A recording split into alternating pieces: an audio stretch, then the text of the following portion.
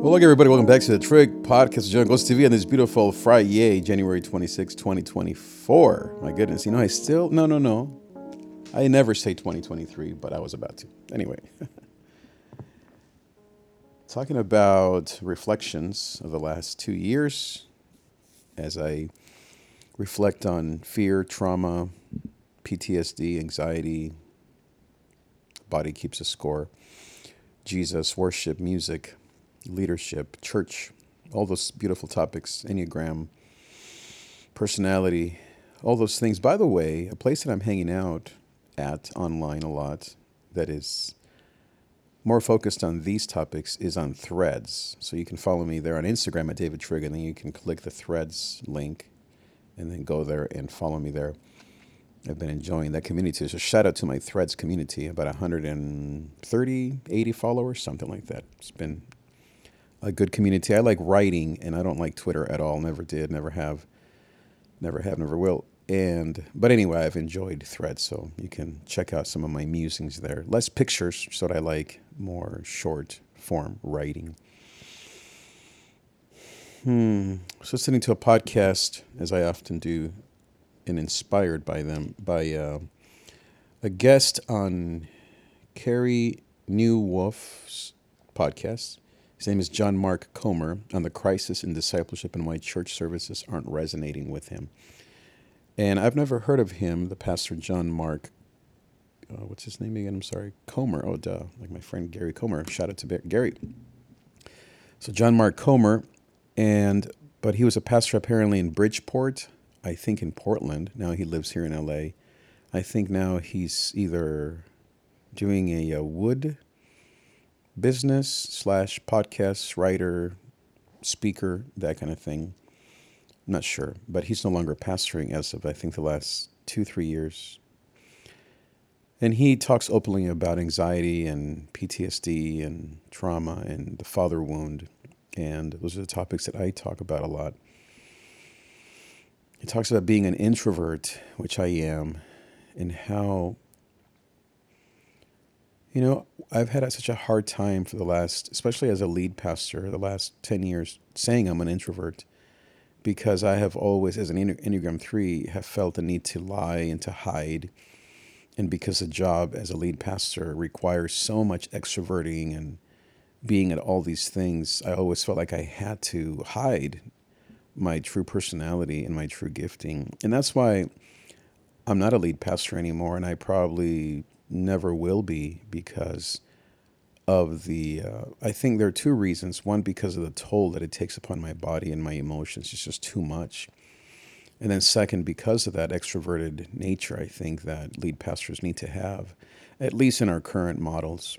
I think that as a leader, I am an excellent leader, but in a different model that isn't the contemporary church of being outward facing at all times as an extrovert. I would do it through small groups, through discipleship, through intimate worship, through kindness and love and deep relationships. And that might be a small church. That might be a more maybe sabbatical, I don't know if sabbatical is the right word, more calm and liturgical and less stress church. But that's okay with me. Ironically, when I was a lead pastor, I wanted the opposite. So as John Mark Comer was saying, that when you look back at church, sometimes we think we're the victim, but really we're the perpetrators. And yeah, of course, there are parts where I was a victim, but I was a perpetrator to my own demise, personal and emotional demise. I was driven somehow, not sure why, to do the things that I'm not gifted and called to do, which was to be the next Joel Osteen, have a church of 10,000. And I would talk that way all the time. And it was counterproductive, counter to my own gifting and personality. It was all, I think, my ego, yeah, no doubt. It was my 3-ness, Enneagram stuff. To try to be more than I am, to cover up perhaps my insecurities, my own faults, my own holes, my gaps. in a myriad of things. When really all I wanted to do, there's Daisy, my beautiful dog. Shout out to my dog, Daisy. I love you, mama. When really all I wanted to do was to hang out with people, hang out with kids, hang out with young people, and to love people. And yet, as I said, that's the thing that I least did. And it was ironic because that's what eventually killed me and destroyed, I would say, my ministry. Just not connecting with people in the ways that they needed because I wanted to pursue all these lofty things. So now, 2 years removed, I was doing really well until this last year of 23. Well, I can't say I was doing well. The grief post my last church, I was a year into it, and I was healing. And then even year two, I would say that was very healing as I was with my VO family. Shout out to my VO Victory Outreach family, both in Bellflower and in Santa Ana. Shout out to my pastors, Manuel and Pastor Chris. And then, yeah, last year happened and a myriad of losses, which kind of put me back into a terrible, anxious body cycle of worry. And just my PTSD wasn't healed. And then it went to round two. At the beginning of the year of last year, almost a year ago to the day, February of 23, my father-in-law, who was my father figure, died of cancer. Very shocking, even though he had been dealing with it, but we thought he was fine. Then in June, we wrapped up his house, cleaned up his house. I was up there for a week with my beautiful wife. And that was just traumatic for me. It put me back into my own father wound of leaving home, leaving my father and mother and sister that I loved, my whole culture when I was 11, 12 years old. Things that I really hadn't wanted to deal with for many years because of obvious pain and the suffering. I didn't want to deal with it, so that got triggered. Then, to putting away all his things, his clothes, his shoes, his pants, his shirts, after just having been in his house with him there a few months prior was just too much. I literally had this horrible pain in my gut that began in June, July, and I still have to this day. It's where I hold my stress. It's in my gut, in my intestinal area. And anyway, not to be too TMI here, but there's this grip. Basically, it's like someone's just grabbing my insides and won't let go. That's just my body tense. I have been tense since June, July. Then around that same time, our dog Daisy, speaking of, we went to the vet and they told us she had a bunch of tumors and she only had a few months left to live. Thankfully, she's still with us and going strong, my dear Daisy. We've done all kinds of stuff to help her. But I remember that day was just another one of those traumatic days. And because I'm a HSP, a highly sensitive person, these things which for a non-traumatized or a normal person, they would hurt them in a more logical way. For me, it creates such trauma. And I was already in a spin cycle with my father-in-law, with my own father wound post my church resignation / firing / just really difficult, terrible situation and very painful 5-6 years. And it just threw me back down again. And I at the same time I lost some of my friends that I was doing ministry with. They moved on because I was just in a bad place and whatever else. I don't know, just music stuff. Then my gorgeous son, nothing terrible happened, but he did have I had a few sleepless nights just wondering kind of what was happening in his life and just, teenage stuff, nothing bad. But the biggest thing was him moving to college, which again, you would think that's a great thing. But for me, again, as a father, and it just touched my own leaving, my own father wound. And it felt like he wasn't leaving, but it was somehow my father leaving me again. It was the same father wound, my father, God not being there, my father-in-law. And now my son is, quote, leaving me. Of course he wasn't. And by the grace of God, he's still there doing well and thriving. And now that was on the heels back to my church experience of my beautiful wife also losing her job, her school closed. They chose another person to be the principal. And so not only was she dealing with her mother that had just passed away a year before that, and then her father, but also her own the loss of her dream job. She was a principal and loved it. She was doing all these amazing things, and she applied to a bunch of places and nothing happened. And now she's back in the classroom. She loves it, but all of those things are still painful memories. And so I absorbed those into my body. I also lost my uncle, Tio Hector, that summer, last year, 23. Yep, this is still all in the same year, guys. My wife lost her uncle. I mean, just we had 3 deaths in 6 months. It was, and then Daisy, my dog, who, I mean, you name it. And then after that, excuse me, I went to teach. This is a wonderful thing. I was a long-term sub in math at a beautiful school here in the area, and it was stressful, but I loved it. I really did. And then, by the grace of God, I'm now the pastor of worship and some discipleship at this church here in the area. And that's been beautiful, but it hasn't been the easiest landing. There's been a lot of, I guess, just a low time that the church is going through. Nothing to do with me, but it did have to do with my area of ministry and with a lot of conflict that literally was just taking place, like in the last few months before I came in. And so the landing there has been beautiful, but it's been tough.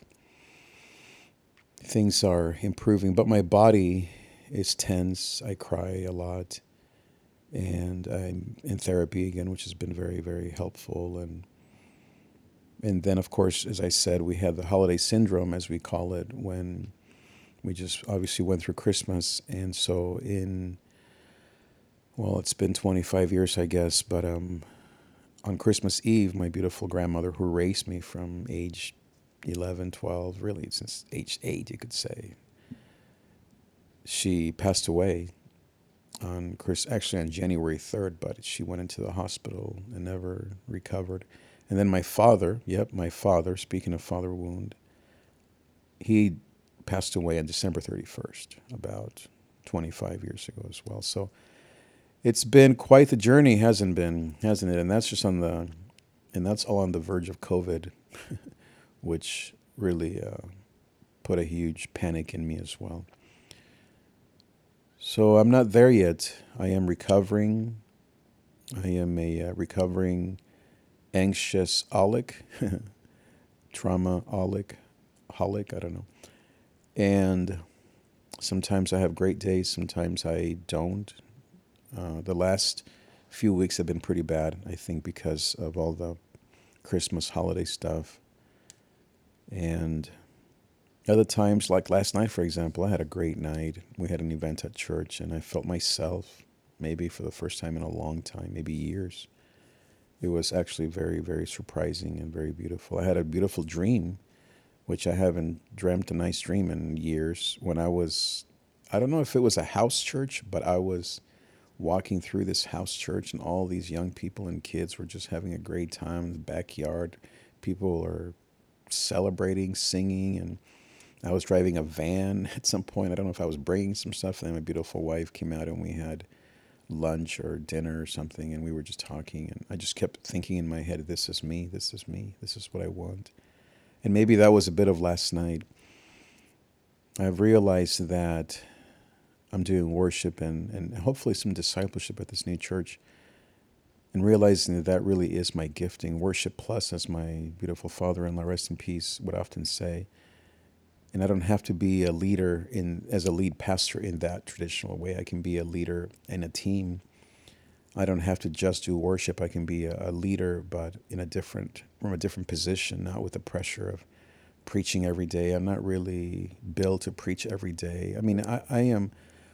My gifting is to teach every day, or even every week, but not in the traditional preaching way where I feel like I have to be perfect or flawless. And then, of course, I feel evaluated and criticized. And I have been. It's not just makeup stuff here. I'm not just making this up. So, all to say that I feel so much better in a position like where I am now, where I can support the lead pastor and the vision of a church and not have to be the vision or carry the vision or declare or clarify the vision. I can support the vision. It really is my sweet spot. In many ways, it's what I was born to do, to lead worship and to sing to Jesus and to love people. It's just I had a 10, 12-year kind of, I don't know, detour where I thought I wanted to do more and I was more and I needed to be more. And that wasn't enough for me. Maybe some money, definitely ego, definitely status. And I think at the same time, I've always loved the Word of God. It's just different, though, to be a worship guy as far as my vocation, my job, and to be a pastor of worship and to pastor through that skill set and that position. And then, as I said, yeah, I applied actually for a few churches this last year to be a discipleship pastor. And I really, at first, I must say, I'm like, I don't want to do that. It's too much organizing and that. And I applied at Mariners and I didn't get it. And a lot of it was me. I wasn't really excited about it. They wanted me to move out of the area, things I didn't want to do. So there was a lot of things. And then I applied to another church, Cottonwood, to be the families or generations pastor. And the same thing at first. I'm like, I don't want to do this. But then I thought, oh, this could be really good. But I remember my friend Robert, he became my friend. He asked me, are you ready to go back to ministry? And I said, yeah. On the way home, I kept thinking, no, I'm not ready. And that was a mega church of like 10,000 people. So in some ways, I am glad, thank you, Lord, that you spared me, I guess you could say, or that I didn't get that job because I just wasn't ready for that level. Now I am. It's been 2.5 years since the beginning of this season. And I do enjoy being a game show host and a performer and a worship guy and playing music, of course, and doing small talks and teaching. But all these things are fixable. Maybe this year God will provide a small group or classes that I can teach on, I don't know, discipleship and spiritual formation and things that I really enjoy doing, and perhaps God can use me in that way. And there you go. I would be fulfilled, and I can maybe be a part of a small group with my beautiful wife. We can get to know more people. So these are all fixable things, but I think it's just a me problem where I am still recovering. I'm not saying like I'm the problem. Of course, I am the problem, but I mean that I can't do more than I am capable of doing at this point. I'm doing all the work that I can, meaning the inward journey, which is part of this midlife season, this happiness curve thing. And I know that I don't know if I'm thankful, but I know this is necessary. I know this had to happen, and my gut issue is something that in many ways had to happen for me to, I guess, to really take this seriously and to learn to pray and breathe and relax and to spend time with Jesus, trust Him. I just don't. I have a hard time trusting God as my safety and my security because of all my father wounds and trauma and all that stuff. Leaving home when I was a young kid and going through a war and separation, immigration fears, and all the stuff, you name it. And so I'm struggling and I am fighting to try to trust God. But as I don't know if it was Richard Foster or maybe it was Tim Keller, but this guy on the podcast was quoting one of these guys saying that a young man asked this elder wise man, who are you fighting against? He's like, well, I used to fight the devil when I was younger. Now who are you fighting? Now I'm fighting God. And the young man said, well, are you winning? He said, no, I hope to lose. And obviously, like Jacob, right? It's that's the whole idea, is that you quote win, but God injures you, and He leaves this limp on your body. And for me, my limp is my anxiety, my fear, my worry, my gut, and I have to learn to fight with God and lose, meaning that He wins, that He becomes my God, that safety that I long for. And I have had moments where I truly have said, Lord, you're my Father. My therapist encourages me to talk to God as my father, to talk to my little David as his father, to both of us, to have both of us talk to my Heavenly Father as his children. I talk to my dad a lot, something I didn't used to do, but I talk to him a lot. I put myself in his voice, like he's telling me, son, I got you. I'm there for you. And I think sometimes it's God speaking to me, sometimes it's just me, etc. And I really feel thankful and just blessed by some of those moments. I'm still not out of it. I still feel out of it at times. I'm thankful for my church and my job, for the income, for the ministry, for the opportunities. Truly, it's a gift to work with children and adults and young people and youth. It really beautiful musicians and a professional environment. I mean, it really is a gift. It's close to home. It's something that I love to do. I have this picture on my wall that I'm looking at right now from Christmas Eve, where there were 1,000 people in the room, and I had the privilege to be up there singing Feliz Navidad in Spanish. I mean, come on, somebody. As I heal, I am thankful and looking forward to the ongoing recovery of this body of mine, of these emotions. And that's what my therapist keeps saying. It's just your body. Remember, it's just your body that's keeping a score from what you went through and what you've been through these last few years. So maybe you're going through something similar, and I can be of encouragement to you. You can go to my website or on Instagram, davidTrig.com/coaching, and we can set up a community where we can just get to know each other and be of support to each other as a church leader.